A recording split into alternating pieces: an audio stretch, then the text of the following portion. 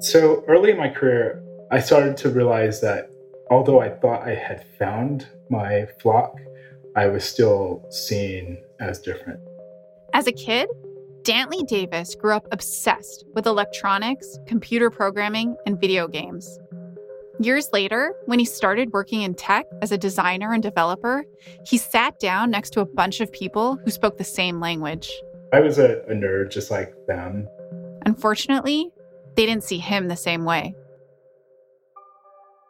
After the end of us working 12 hours, they would go to a bar and not invite me, or they were having their own video gaming session on the weekend, and I would hear about it later and I wasn't invited. Despite all their similarities, there was one big difference between Dantley and his colleagues. I'm half Black, half Korean. The color of his skin.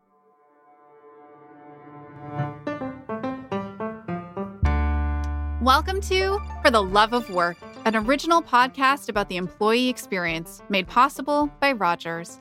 My name is Sonia Kang. I'm a professor of organizational behavior, and I study the psychology of people at work. In this episode, we're exploring a couple of big topics: diversity and inclusion, what they actually mean, how you can tell when a progressive company is practicing them properly, and how people at any level of an organization can be allies to colleagues from underrepresented groups. Make the hires and make the promotions. Stop the talking. We'll also hear about how Dantley Davis went from that lonely entry-level designer job to chief design officer at Twitter, where he leads incredibly diverse and inclusive teams.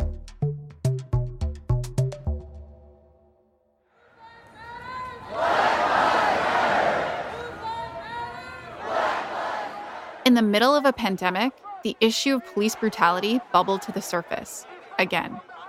In Minneapolis, the killing of George Floyd launched a global movement in solidarity with Black Lives Matter. In Canada, during the same period, there were several instances of police brutality against Indigenous people.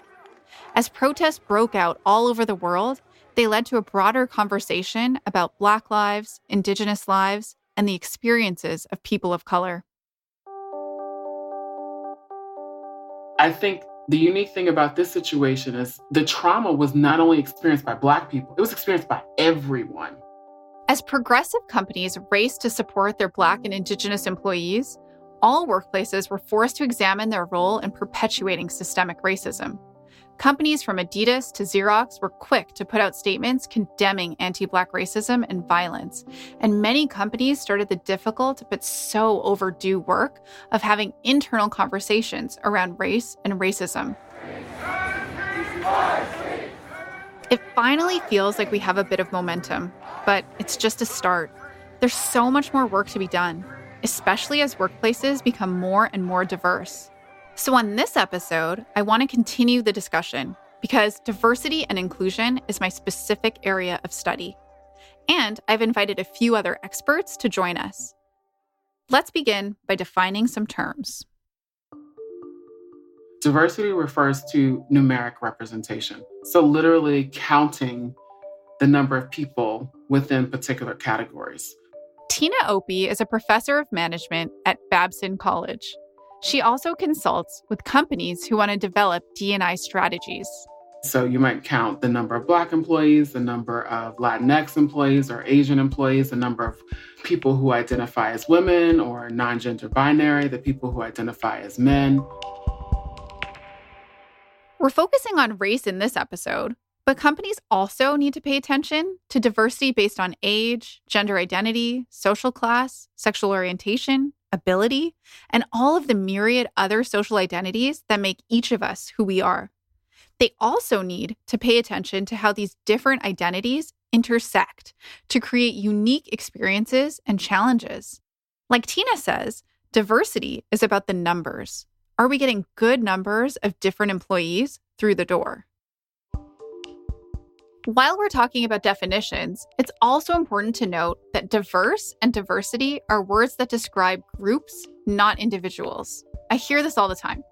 People will talk about so-and-so being a diversity hire or ask me how I feel about something as a diverse person or as the parent of a diverse kid. This is hugely problematic because it centers white as the default desired race and everything else as being diverse or different from that standard. A Black person is no more diverse than a white person, nor is a group of 5 Black people more racially diverse than a group of 5 white people. Instead, if you want to refer to someone's racial identity, honor it. Name it specifically. For example, depending on the context, I might refer to myself as Indian, Indo-Canadian, or I might just say that I'm Canadian. Then we get to inclusion. And inclusion has to do with who is at the table to make the decisions. Inclusion is all about what happens to employees once they've come through the door and they're now on the inside. Do they feel welcome? Do they have power? Are their voices heard? Can they be themselves at work?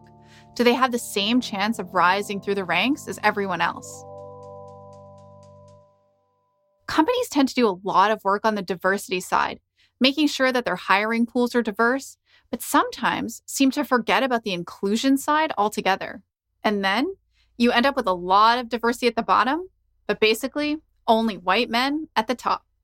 Some people prefer the term belonging, but that's slightly different because that's about, I think, a psychological attachment and sense of belonging to the organization. As we'll talk about more in a later episode on psychological safety, feeling included and like we belong is a fundamental human need. If we don't feel included, we won't even feel safe and secure in the environment, let alone feel inspired and empowered to be our best selves and do our best work. But a lack of inclusion doesn't only disrupt our ability to do a good job, it cuts much deeper. It actually starts to affect people's mental health.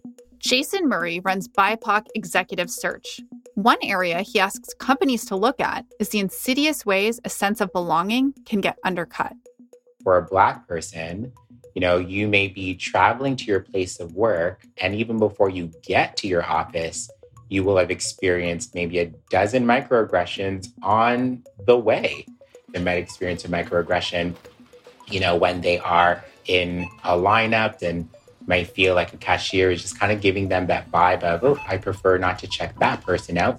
It can even be being in your place of work and seeing all of these very traumatizing events happening to Black bodies and Black people, and people in your office not checking in to see how you might be doing. And that is a missed opportunity for allyship, because all you really need to do is listen. And a lot of people don't know how, and that's part of the problem. And when you experience microaggressions like that, and Black people experience them often, that is a form of discrimination or a form of racism embedded in our systems, right? Jason is absolutely right. But a better term for microaggression is something like everyday or insidious racism, because there's nothing micro about it. It's a big problem, one that Dantley Davis is all too familiar with. I personally have gone through that most of my career where, I had my corporate self, which was just a very small slice of me because I had felt the pain of being stereotyped or judged or discriminated against. And then I had the regular me that I showed to my friends and my family. And that's not a great way of living. Dantley is describing something called code switching, which happens when people express themselves one way with one group of people and then another way with another group of people. Code switching isn't necessarily bad. You wouldn't speak to your boss in the same way you speak to your kids, for example. But code switching can be bad if people are doing it because they feel forced to do it, because their identities aren't welcome in a given space. For a long time, there was only one way to deal with not feeling included for a person of color. It was to speak and act the way they needed to make their true self invisible in white spaces. Just keep your head down and do the work. My dad told me from the time I was 10 years old that I had to work 2 times harder than anyone around me for the same thing. So I took that to heart. So the way I tried to prove my worth was not by speaking up early in my career. It was by just grinding and making sure that everyone understood I was there for merit. Now that strategy can make you really good at what you do, which is definitely what happened to Dantley. He worked at a string of big companies like PayPal, Facebook, and Netflix.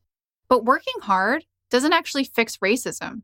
And it's completely unfair and unacceptable to put that burden of figuring out how to work around racism onto the people who are experiencing it. So we're going to get to some real solutions in just a moment. But first, now that we have a few terms down, let's look at some things standing in the way of diversity and inclusion in the workplace. One study said that in any given moment, like if I were to snap my fingers, 11 million pieces of information were going through my mind at that moment, but only 40 of them were conscious, like what we would actually think of as thoughts, versus the rest are kind of these unconscious thoughts. Dolly Chugh is a professor of management and organizations at NYU, and author of an awesome book called The Person You Mean to Be: How Good People Fight Bias, and the Dear Good People newsletter. She's done a lot of research about something called implicit or unconscious bias, and she says that to understand bias, you have to understand how the mind deals with an overwhelming amount of information. The way the mind does that, how is it handling 11 million pieces of information or, whatever the right number is, it's doing it through a lot of shortcuts. It's doing it through a lot of autopilot. Our brains have to develop these shortcuts to help us get through life efficiently, but that can become problematic. For example, stereotypes are one of these shortcuts, and they can come out as racism. That we may not even remember when we specifically started to associate those ideas. We may not have any sort of love for those ideas. We may not on a conscious level in any way endorse them. But these unconscious biases can guide our behavior. Our unconscious biases, I think, make it harder for us to notice things, because if we're sort of expecting to see a certain thing, then even on an unconscious level, we're not going to notice sort of stuff outside of that expectation. Mental shortcuts like stereotypes are so efficient, they can block out information that goes against what we're expecting to see. For example, Black and Indigenous people are unjustly targeted by stereotypes associating them with lower intelligence and professional ability. In my own work, I've found that if you send out 2 identical resumes, one with a Black name and one with a white name, the one with a white name is 2.5 times more likely to get a call back for an interview. It's awful.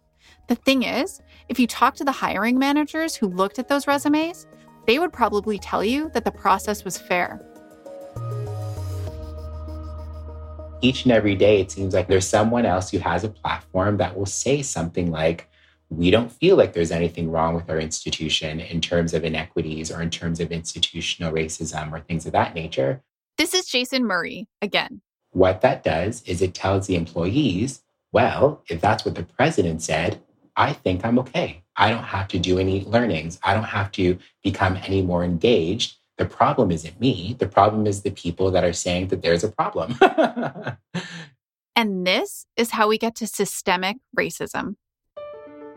When racist structures and processes are so deeply embedded in society and in organizations as normal practice that they're acted out over and over again and again and become so normalized that people don't even consider them as racist because they simply don't see it.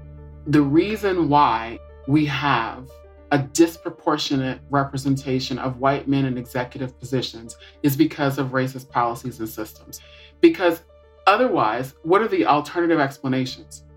There's something lacking in women. There's something lacking in Black people, in Asian people, in Latinx people, in Middle Eastern people. They're not as competent. They're not as educated. So basically what we're saying, in order for it not to be racist, is that there are no other qualified people besides white men to fill those roles, and that those white men are the most qualified people for those positions. So this is the anatomy of systemic or institutional racism. It's there, but for the most part isn't noticed because of how normal it seems. And in the meantime, it's creating major disparities in things like housing, employment, education, healthcare, and access to justice. It's a huge obstacle standing in the way of diversity and inclusion. But Tina Opie has hope. Racist behavior is temporary. I think The thing that I'm seeing now is more people are willing to admit that they've engaged in those behaviors or said those things or had those thoughts, and therefore they need help. The second thing that I'm seeing is a willingness to be transparent and vulnerable. And that takes a lot of work. So next, we're going to look at some solutions that organizations and people can use when they're willing, transparent, vulnerable, and ready to make a change.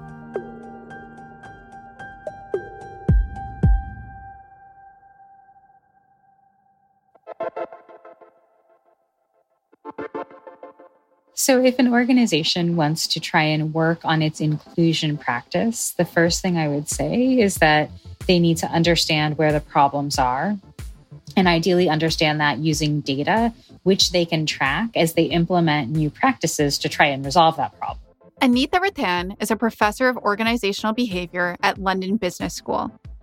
The first thing an organization must do is admit and accept the existence of systemic racism. You have got to address the stereotypes and biases that are in the system, and you might have to address the stereotypes and biases that are in your majority group members. But it's not just about looking at people. It's also the processes that the company has set up for everyone to use. For example, hiring, promotion, and evaluation practices like performance reviews are all heavily influenced by systemic racism. You have got to really take a hard look at people who might be in positions of power and ask, where do they need to work on themselves? Where do they need to be educated? Or are they the right people? And then the second step is to really invite the voices of members of underrepresented groups so that you can learn from them about what the barriers to their belonging are. And then you actually bring in experts and say, okay, we have listened to our people.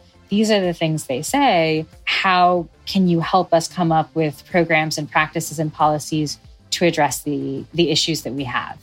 Experts like Tina Opie. By the way, you have to learn how to do that because many times I think this conversation about racism and anti-racism leads people to become very either defensive or reactive. They may attack other people who don't agree with them. Progressive companies hopefully aren't reacting like that.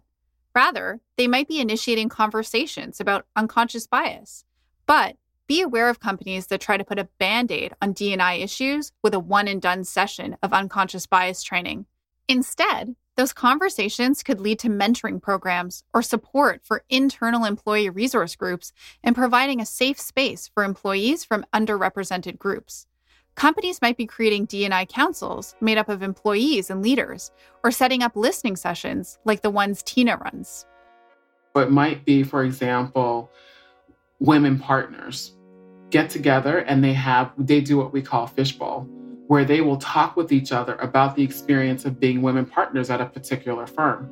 Men and people who are non-binary might observe and take notes and listen. And then they reflect on that. And they're not allowed to interrupt, to comment, to sneeze. I'm very clear on those instructions. You are literally a fly on the wall. And then to go away and reflect and share specific examples of how you as an individual, how you in your role, and how your organization writ large can address or redress the issues that those women just shared. And I do the same thing with people from differing racial-ethnic backgrounds.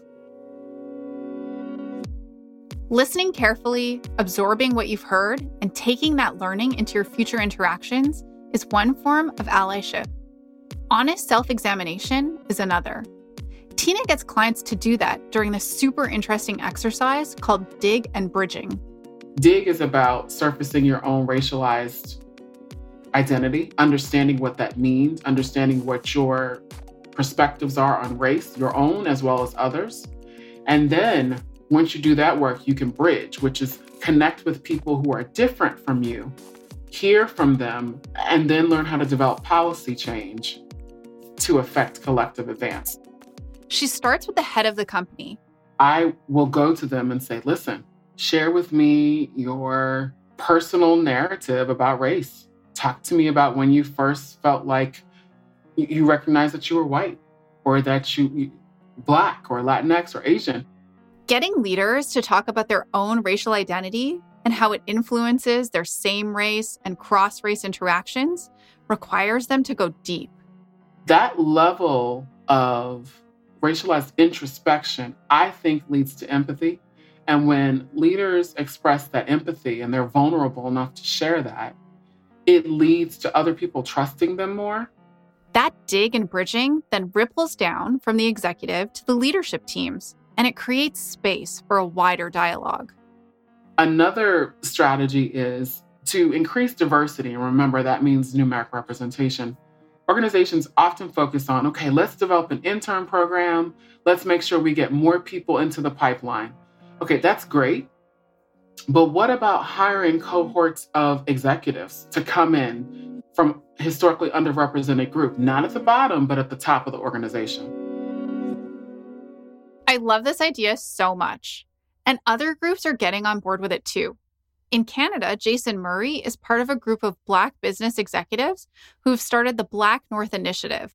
Having more Black, Indigenous, and persons of color, not just as employees, but people who are part of executive teams, so that they're a part of planning for the future and determining strategy and really trying to make sure that the organization overall is thinking about inclusion in the most intentional terms. Participating companies commit to 7 goals, including increasing representation of Black people at the VP plus levels to reflect their overall population in the country by 2025. But there's a challenge when you advocate for representation, but don't take it any further. It creates a loophole for busy executives called the pipeline problem, where they say, I would love to hire a Black or Indigenous person for this super fancy senior position, but I just can't find one. There is not a pipeline problem. After working for years in Silicon Valley, Dantley Davis ended up moving from designer to executive. He's now the chief design officer at Twitter.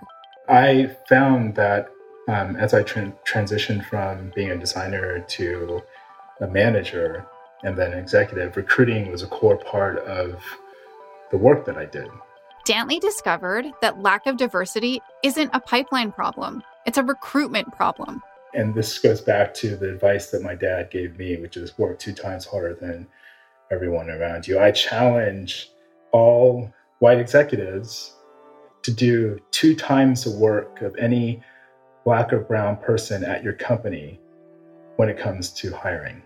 I would lift all the rocks to find people. I would do searches on Black women who are writing blogs that also happen to be designers who are outspoken about conditions as it related to diversity within tech. And before COVID, I was traveling all over the world, meeting with people of color. I flew to London to meet with a Black woman about a role, and that was just for coffee. And something awesome started happening as a result of Dantley's rock lifting. A number of people throughout the country and in some cases the world reached out to us wanting to be part of our team because of how outspoken we had been regarding diversity and inclusion.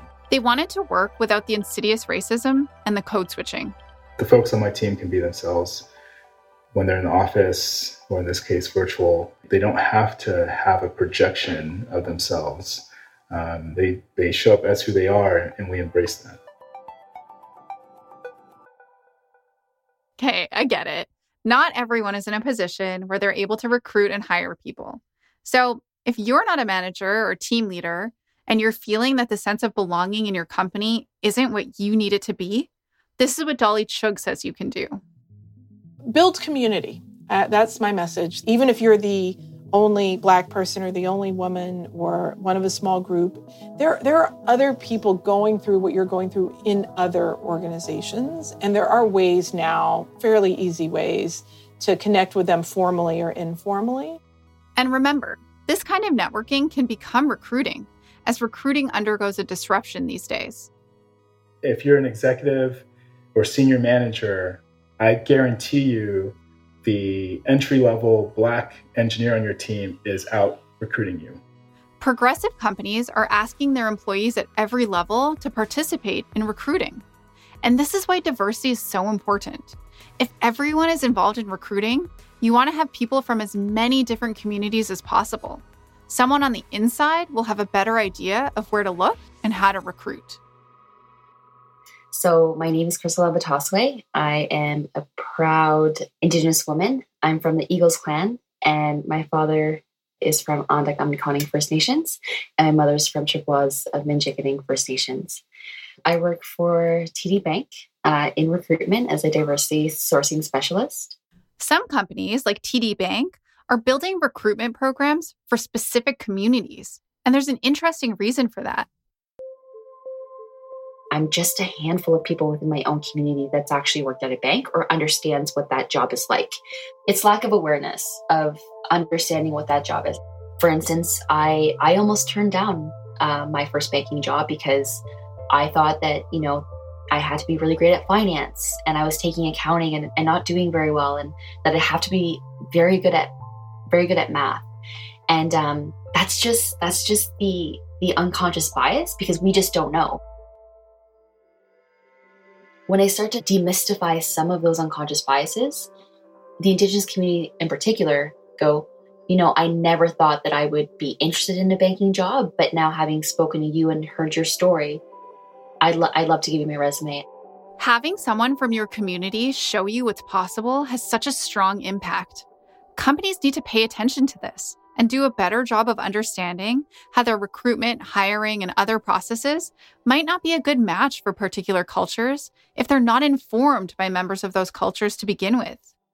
As Indigenous people, when we first meet or interact with someone that we do not know, we start by sharing our personal story of, where we come from. Potentially, if you're Ojibwe or Anishinaabe, like what clan are you from?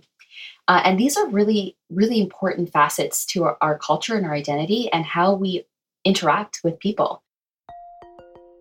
When you have that, and then you go into a corporate interview, for instance, and they're not really asking about you, they're asking about your skills, your experience. What education do you have? You've missed that very crucial cultural component of where we would want to, work for your organization.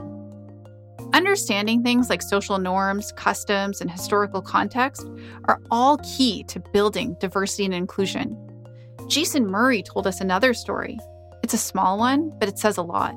I've had conversations with candidates such as, let's say, a Black woman who I'm asking to consider a role in a remote area as opposed to an area that's a metropolis and more urbanized, that will literally ask me a question such as, Jason, where would I go to get my hair done? And it might seem like a very simple question, but let's face it, we need to have services around us that actually takes care of the life side of our work-life balance. Building inclusive organizational cultures of belonging, must take everyone into account, and it benefits from everyone's participation. And this includes white employees and other allies too. Allyship means doing work to improve mentorship and sponsorship programs, amplifying traditionally underrepresented voices, putting in dedicated time and effort to educate yourself about D&I issues and the people that you work with, paying real close attention to the people you're working with and what can be done to make sure they're included and empowered and not being forced to act like anything other than themselves at work.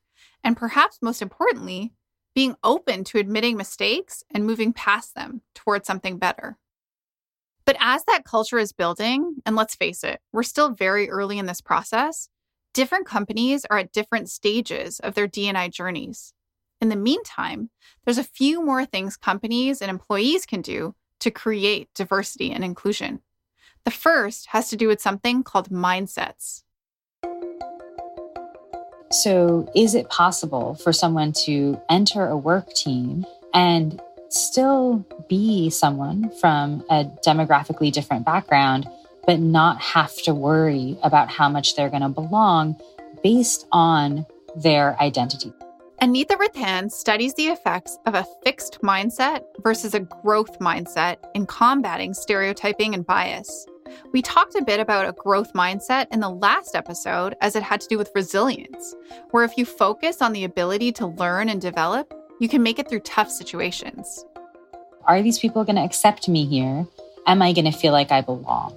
And in my research, I've been really interested in trying to understand how to turn the volume down or even turn off that question in minorities and women's minds.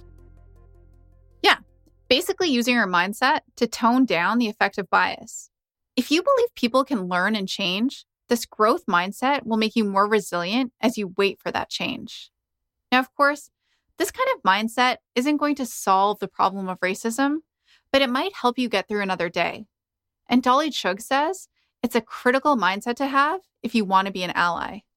It's constant work. It's the work of what I call being a goodish person instead of a good person. And if you see yourself as a good person, you just think, I'm supposed to know how to do this. I'm a good person. I know how to do diversity and inclusion. And as opposed to as a goodish person, I'm a work in progress. I'm always learning new stuff. I'm always noticing new stuff. This is great.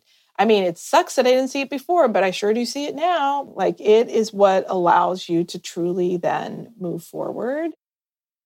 Accepting you might still be influenced by unconscious biases, admitting when they happen, and having faith in your ability to change over time. A growth mindset is almost definitely something Dantley Davis had, working for so many years as one of the only Black designers in Silicon Valley. Whether he was conscious of it or not, that mindset had been instilled in him. And my dad was Black, and he was very outspoken and vocal about civil rights. And when he passed, I felt I could use what I love, which was technology and design, to be an activist within the context of the work that I do. And I found this sweet spot where by paying attention to the needs of underrepresented groups, I was actually able to build great products for everyone.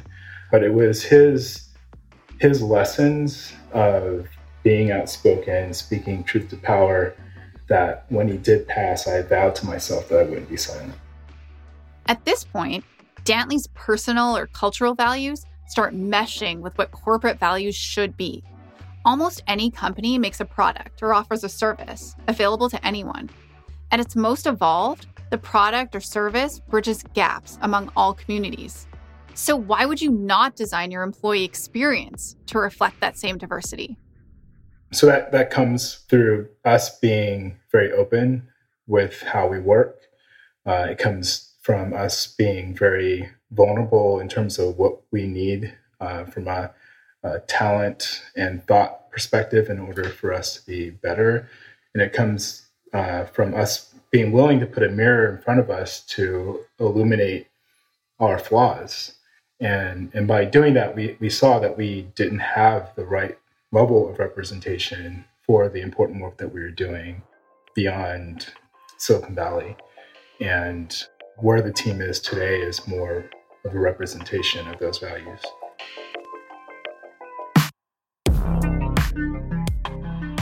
If diversity and inclusion aren't embedded in your company's values, it'll be very hard to enact those values in the employee experience and the customer experience. So D&I starts with the leadership of your company. Are they recruiting proactively? Are they running sponsorship programs and listening sessions? Are they supporting employee resource groups? Are they fostering an inclusive culture where you feel like you belong? And there are things you can do too. Listening and learning and making spaces for voices that are not normally heard is a great start to practicing allyship. Wherever possible, BIPOC employees can find strength in community and build their own recruiting pipelines as they do that. And if you don't feel a sense of inclusion, maybe look around for a company that lives those values. And speaking of values, we'll dive much deeper into what that looks like in another episode. Before that, though, in the next episode, we dive deeper into the employee experience to look at how that can be a beacon for choosing the right company for you, wherever you might be in your career. But for now, we all need to do the hard work of diversity and inclusion together and for one another.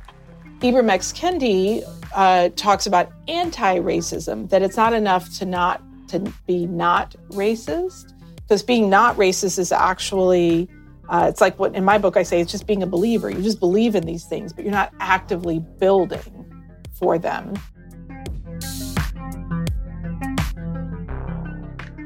Thanks for listening. I'm Sonia Kang, and this is For the Love of Work, an original podcast made possible by Rogers. Find us at fortheloveofwork.ca. Talk soon.